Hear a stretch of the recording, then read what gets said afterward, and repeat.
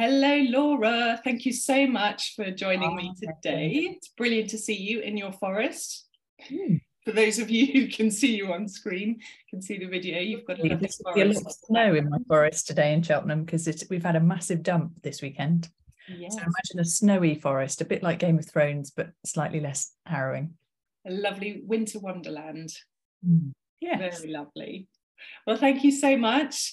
I'm really excited to be talking to you today because I know that you have a really exciting story to tell, and genuinely you are one of the most inspiring people I know. So when I was thinking about doing these interviews for this podcast, your name came up in flashing lights in my head, because you've done a TED Talk, which I'm sure you'll talk about as well, which moved me to tears, and genuinely I think it moved me to tears as well. If you've seen it, not to or anything, but you made everybody cry for all the best reasons. So yeah, thank you so much. I really appreciate your time for joining me today. So we first met about 4 years ago, and at the time you were a strategy director for a smallish business, but working with very big names.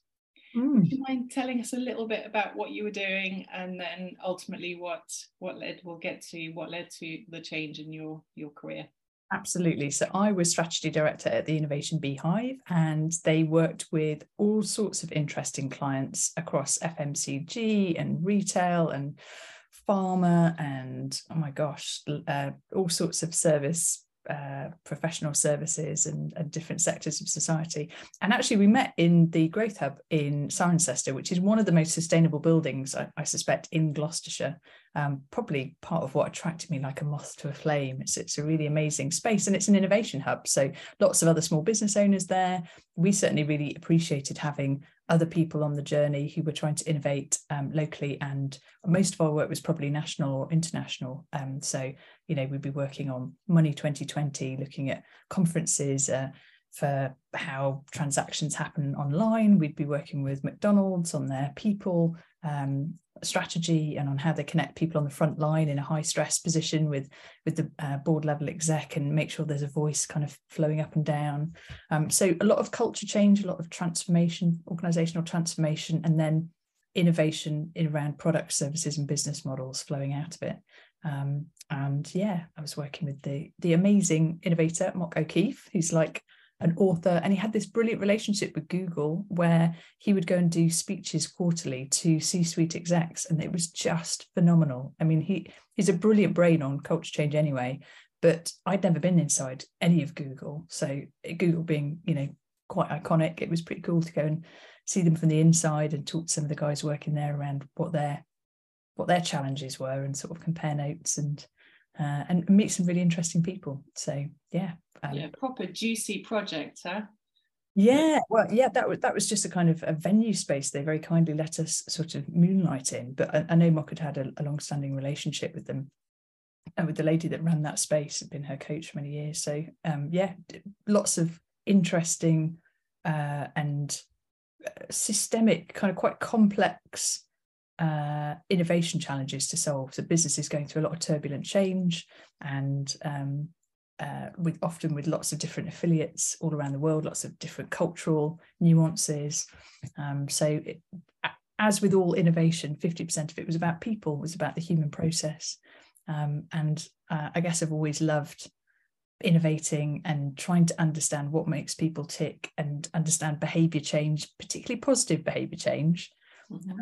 And that connects back into things like purpose and vision. So it sort of worked really well. My brain was more organizational transformation and strategy, and all of that design part, human-centered design. And then I guess Mock brought that brilliant side around cultural change and how you manage from C-suite to creating the conditions for that to not just be a great idea, but actually see the light of day in the real world as an innovation. Otherwise, it's just a lovely idea, really, isn't it? It's not innovation if it never actually happens. It's just quite a beautiful conversation. Want to get it out there, birth it into the real world. But look at you. I mean, we know that you've moved on since that role. And you still talk about that role with so much passion. It was clearly something that you really enjoyed doing, and you were really immersed in it, if you like. So what happened? Can you talk us through what this, the big career change was, and how it all came about? Well, COVID, by and large, a small business and with big clients, but one of our biggest clients worked in the aviation sector, was literally grounded by COVID just as we were about to launch a massive project. So I went on furlough, was homeschooling my kids, and McDonald's sort of, had to do whatever they had to do to sort of batten down the hatches and protect their business. So all of a sudden our pipeline of work became very, very thin, and we had a large number of very senior people and not enough workflow to come through. And I'd worked for myself before, I'd known Mark a long time, and it became quickly obvious to me that you can't, it wasn't going to carry on. You couldn't pay for all these people when there wasn't the workflow to come. And it was really unclear what would happen next. So I guess I had this time where I wasn't totally twiddling my thumbs. I was trying to homeschool my 8 and 3-year-old, which was new and different. And it was also the hottest summer on record. I don't know if you remember back to 2019, and it's like, absolutely scorching summer. So I just found myself sort of slightly giving up sometimes on the screen time schooling and just taking the kids out into the woods. We're very lucky in Cheltenham to have woods a little bit like what's behind me on the doorstep. I don't think we realised the extent of the woodland that sits around us until COVID. So we were going out. That was the only place I could find shade. And I've probably always known since I was a kid that it's just really calming and really restorative to be in nature. So when the kids were feeling a bit disconnected or a bit, missing their friends, we could be out in nature. There'd be other people at a safe distance that you could sort of interact with. And you had the whole of the shadow and the shade and the loveliness of nature to sort of pass the time. And I was really appreciative of it. That's a bit of a long answer to a short question. So there was a turning point, and I suppose I recognised that I was going to get made redundant. We talked about it, and that was the obvious choice. And I've been doing some freelance work because I wasn't allowed to get paid work while I was furloughed with a brilliant agency called United Edge. They do social and environmental justice, and they were based out of Indonesia, and they wanted to move it online because of COVID for them as well. So they had this amazing group of about 250 people, largely from the majority South, so Sub-Saharan Africa, Southeast Asia, Pacific Island nations, and we would be talking about the development sector and how to innovate and improve what they were doing. And one day we're on a little breakout group, and everyone's sort of politely introducing themselves, going, I help with hurricane relief in the Pacific Island nations, and I help prevent human trafficking of children in Siem Reap in Cambodia. What do you do, Laura? And I was like, sort of perpetuate the growth of Western capitalist brands. And I was thinking in my head, compared to all the people that I'm meeting on this call, not enough. It was like the headline. And we spent 6 weeks, we'd meet every week to kind of move through the modules that they devised of the online course that we created. And it very quickly became obvious that a lot of the work they were doing around hurricane crisis relief and drought, managing micro enterprises, were as a result of the climate change. Yeah. And actually climate change was being caused by things that I'd been doing on a daily basis without even realizing it, in my privileged, westernized, minority North lifestyle. And I was horrified by it. It was a real kind of chastening moment for me that I was meeting people who were at the front edge of climate change, who had been suffering disproportionately for decades because of something not consciously that I'd done, but I guess my actions, my behaviors, my buying power, all of that had created this dynamic where I was creating suffering on the other side of the world, and I felt really bad about it. I was like, this is crazy. I've always been interested in sustainability, but I hadn't appreciated the injustice perhaps of what I was being confronted with. And I was like, I've got to find out about this. So I was like, reading every book I could lay my hand on, watching all the documentaries. Sir David Attenborough, yep, I'll have it. Johan Rockström, the world leading climate scientist, he clubbed together with David Attenborough during lockdown to make Breaking Boundaries, amazing Netflix documentary if you haven't seen it. And then I went back to university. I was like, I have to understand exactly what's gone wrong here and what I can do about it. And so I went back to Cambridge to the Institute for Sustainable Leadership, thought, I'm going to understand the science, and then I'm going to understand the solutions and figure out what I can do to sort this out, or to do something positive here, because the message that I'm getting loud and clear is this is going to have a knock-on effect to my children, and it's already had a knock-on effect to millions of children in other parts of the world, even if I wasn't perhaps as aware as I could have been around all of it. So yeah, that's kind of, lockdown was an interesting time, and I had, I suppose, the privilege of being furloughed by my former employers, the time and the headspace then, really think about my purpose and think, I'm not okay about this, actually. This isn't okay. Now that I understand this, and it's not a judgment on other people, it's a kind of, with this knowledge, I want to act. I want to use all that knowledge. There must be something from these 20 years of working in innovation that can plug into an understanding of the science and the solutions that can create a bit of a ripple effect here, that can build some momentum and get some positive change going. Because I think if other people understood the size of the problem, and that they could actually do something about it, we're really clear on the solutions, they go, yeah, great, tell me more. But and this is what I love about you, Laura, that I think we all know that what the challenges are in the world, yet so few of us are actually doing something to make a difference, and maybe we're all making small changes in our own little way, but I think a lot of us still feel like there could be more that we could do. And I just love that you've taken it to the complete extreme. I don't know if you want to share with people what you did with your life savings, for example. Well, so when I went to study at Cambridge, which again, it's part of my privilege, I had a little bit of money to invest in doing this 8-week course, which I'm now an assessor on. It's a brilliant course if you ever want to understand about climate change. So our COP26 was coming up. I did it in the summer, and then we had COP26 coming up a year later. And with some of the people that I'd met there, we were trying to work out how to help small businesses. And one of the things that became quickly obvious is that there wasn't a lot of policy or subsidies or grants or tax breaks for small businesses. It was all pointed at big business. And we almost wanted to go to COP26 and do this art installation with like 100 cardboard boxes, and one of them coloured in bright yellow, like neon yellow, going, only 1% is getting all the goodies, right? This is madness. If we want to transform our society, we can't be just focusing on big business, because 99% of people in employment in the UK are working for a small or medium-sized enterprise. What about those guys? And their pathways are much quicker and simpler.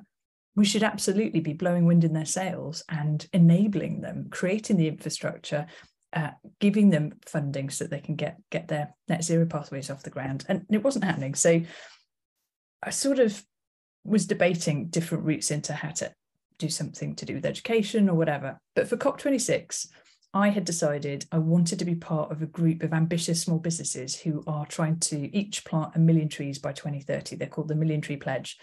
And I'm really small, like I'm a one-woman band. I just went back to running my own consultancy, which I'd done a decade previously.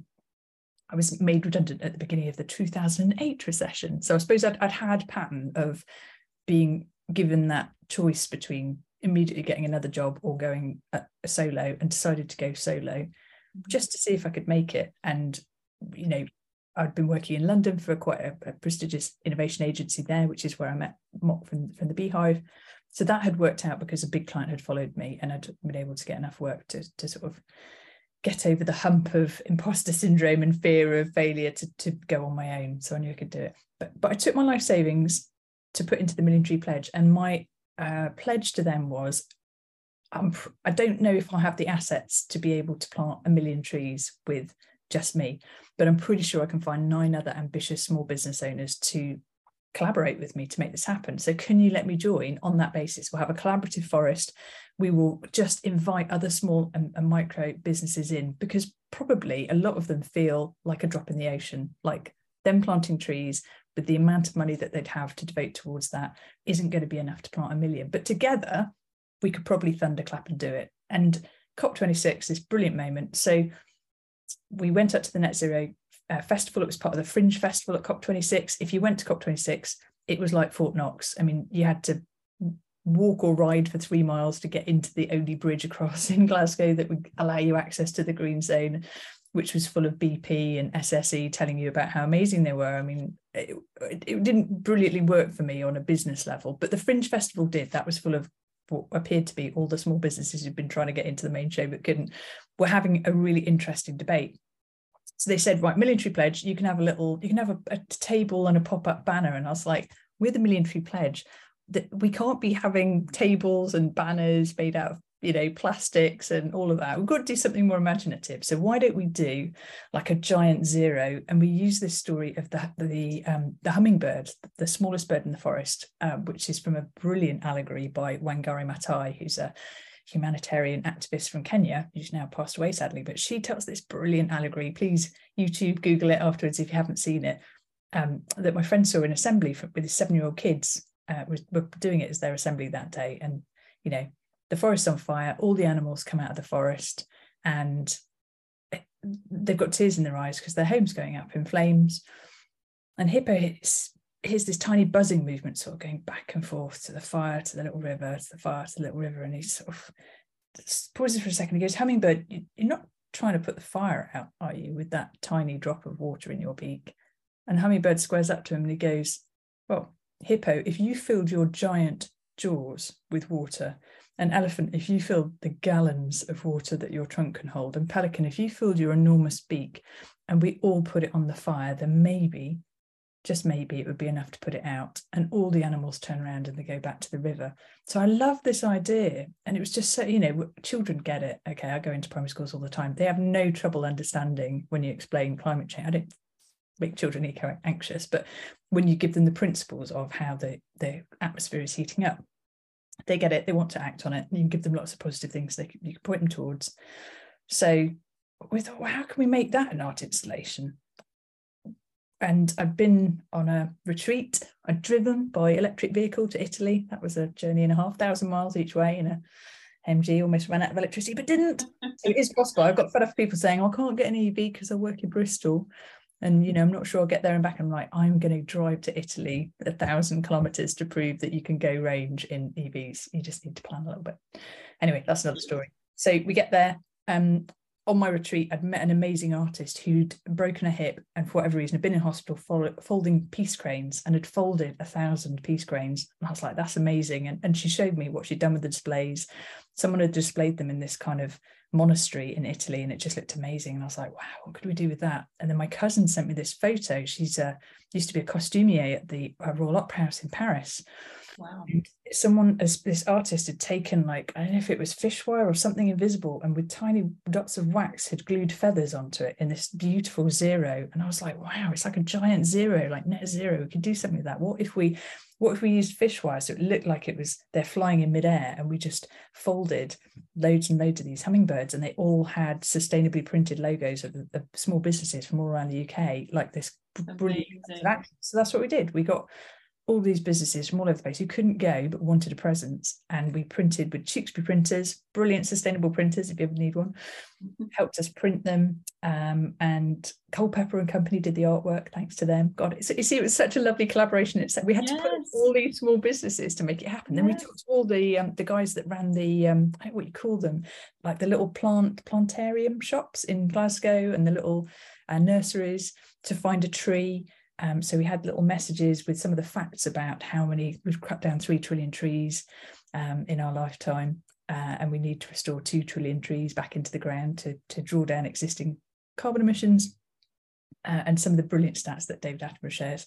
So we'd sort of pegged these from little, they hired us plants for the day. So we created a little mini forest. We had our giant zero of hummingbirds, and then we had this little trestle table, and bless them, the brewery where we did it sort of went from, you can have a tiny corner sort of to one side, to, wow, this sounds really creative, why don't you be at the entrance? So when people came into the Fringe Festival, they just sat down and folded hummingbirds with us. I'm like, what's the origami about? I'm like, oh, it's about this story about, you know, the hummingbird. So instead of ramming climate change down people's throats, I've always been interested in, how can you be more creative and imaginative about it? You know, no one needs to be made to feel more guilty or burdened by it. how can you tell a different story that's about the solution and about the collaboration and about not feeling disempowered and helpless and like a drop in the ocean, but being like that little hummingbird who goes, I don't care how small I am in the forest, I can do, if everyone did the maximum they could do, we've got this. And what's the alternative? Even if I'm wrong, we create a world with cleaner air, with more shared prosperity across our communities, with better agriculture that's restored our soils. There's just so much love, more circular economies where we don't throw as much waste away and have such an impact on our biodiversity. So there's so many positives. It's like that little cartoon. There's no downside here, is there? I mean, even if we're wrong, we just make the world a better place. Absolutely. For future generations. Absolutely. And so, I don't know how you see purpose connecting into the legacy that you leave, but it does somehow for me. Yeah, well, you're going to leave one hell of a legacy, Laura. Can you tell us what it is you do now? Well, so how do I describe what I do now? I'm sort of halfway between a climate consultant and a climate coach. I don't work one-to-one with businesses anymore, but what I'm so part of my time I am educating other small businesses. So I'm a co-facilitator on Clean Growth UK's Net Zero 360 course. So that is working with Brighton University's free carbon calculator. They've this year built a carbon calculator tool specifically for SMEs, and up until now you've had to pay £1,000–3,000 to get a carbon footprint analyst to go away, ask you a load of questions, come up with your footprint, share it back, and then a bit like an accounting process, every year you would get your annual It's a very complex process, isn't it? So I have spoken to somebody about this, and it used to be complex, I think. Well, it is relatively complex, but I don't think filling in a calculator tool is, so they built a tool that to fill in is relatively simple. I'd say that's 20% of the work. To get the data to fill in the tool, that's 80% of the work. That's where you're having to go and talk to your supply chain and just go through things like your utility bills and your water bills. It's not difficult in itself. You've just not gone through the process of asking yourself those questions before. So we handhold businesses through that to say it's not actually that hard. It's just rewiring your brain a little bit to ask some different questions, but it is requiring headspace and resource.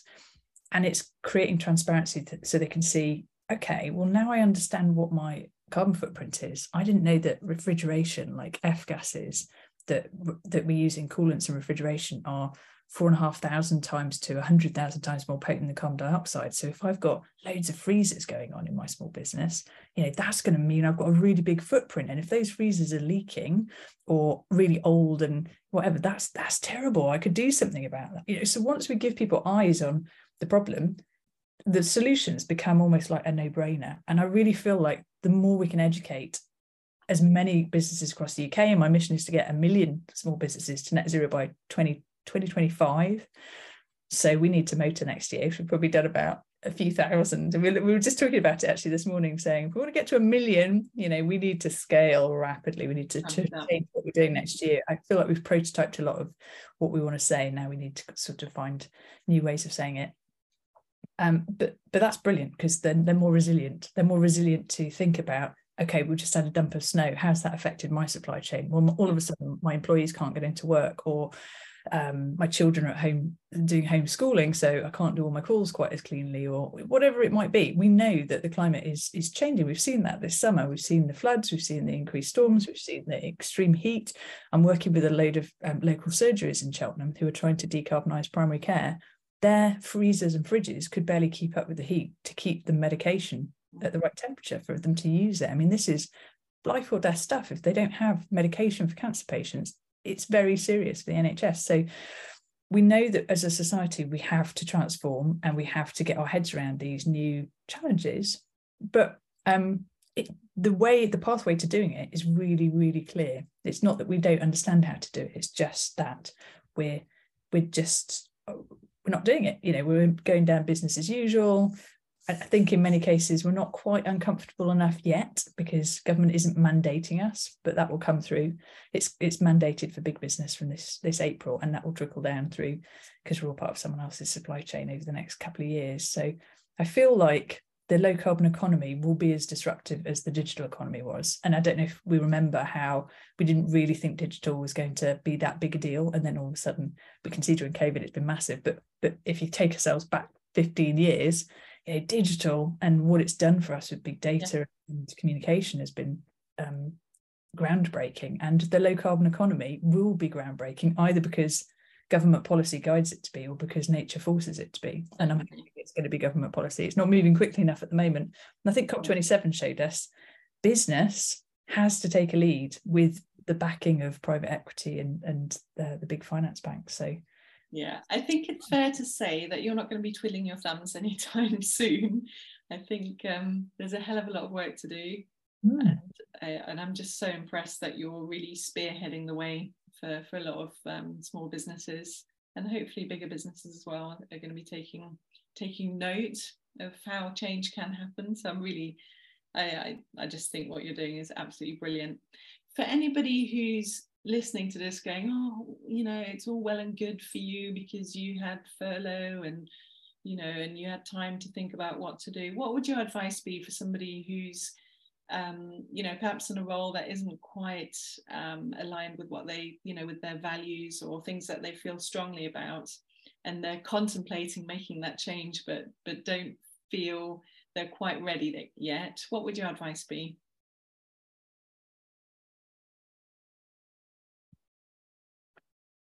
Whenever I've felt that I've got to those points, I've always tried to come back to purpose. And I've needed a bit of headspace to do it. So it has often been when I've had a holiday. We've got Christmas holidays on our doorstep. So I personally like to go out into nature when I'm troubled by things. I like to walk in nature. So maybe there's some place that feels tranquil or peaceful or somewhere that you can settle. And I would just encourage people to go out and really inquire into it. And sometimes I literally just sit down with like a big bit of A3. I mean, I'm a visual thinker, so I sketch it out, but I'll sketch out what are the points in my life where I felt connected to purpose, where I felt alive, or I felt really energized. I felt like I was on fire. I was happy. I was the best version of me.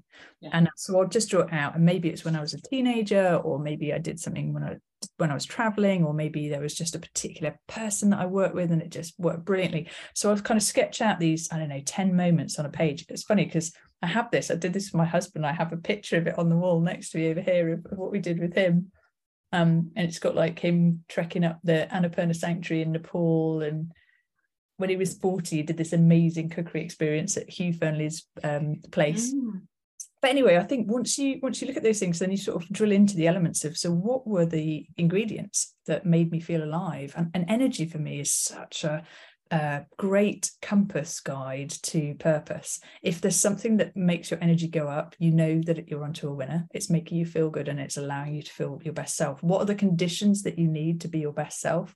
And equally, the shadow side of that is, what are the conditions that are constraining you or sucking your energy away, or not making you feel like you can be your best self? And it may be a personality dynamic, or it may just be the amount of time that you have to do different things. I'm somebody who gets bored quite easily, so I like project work. I like being a consultant because you constantly change what you do.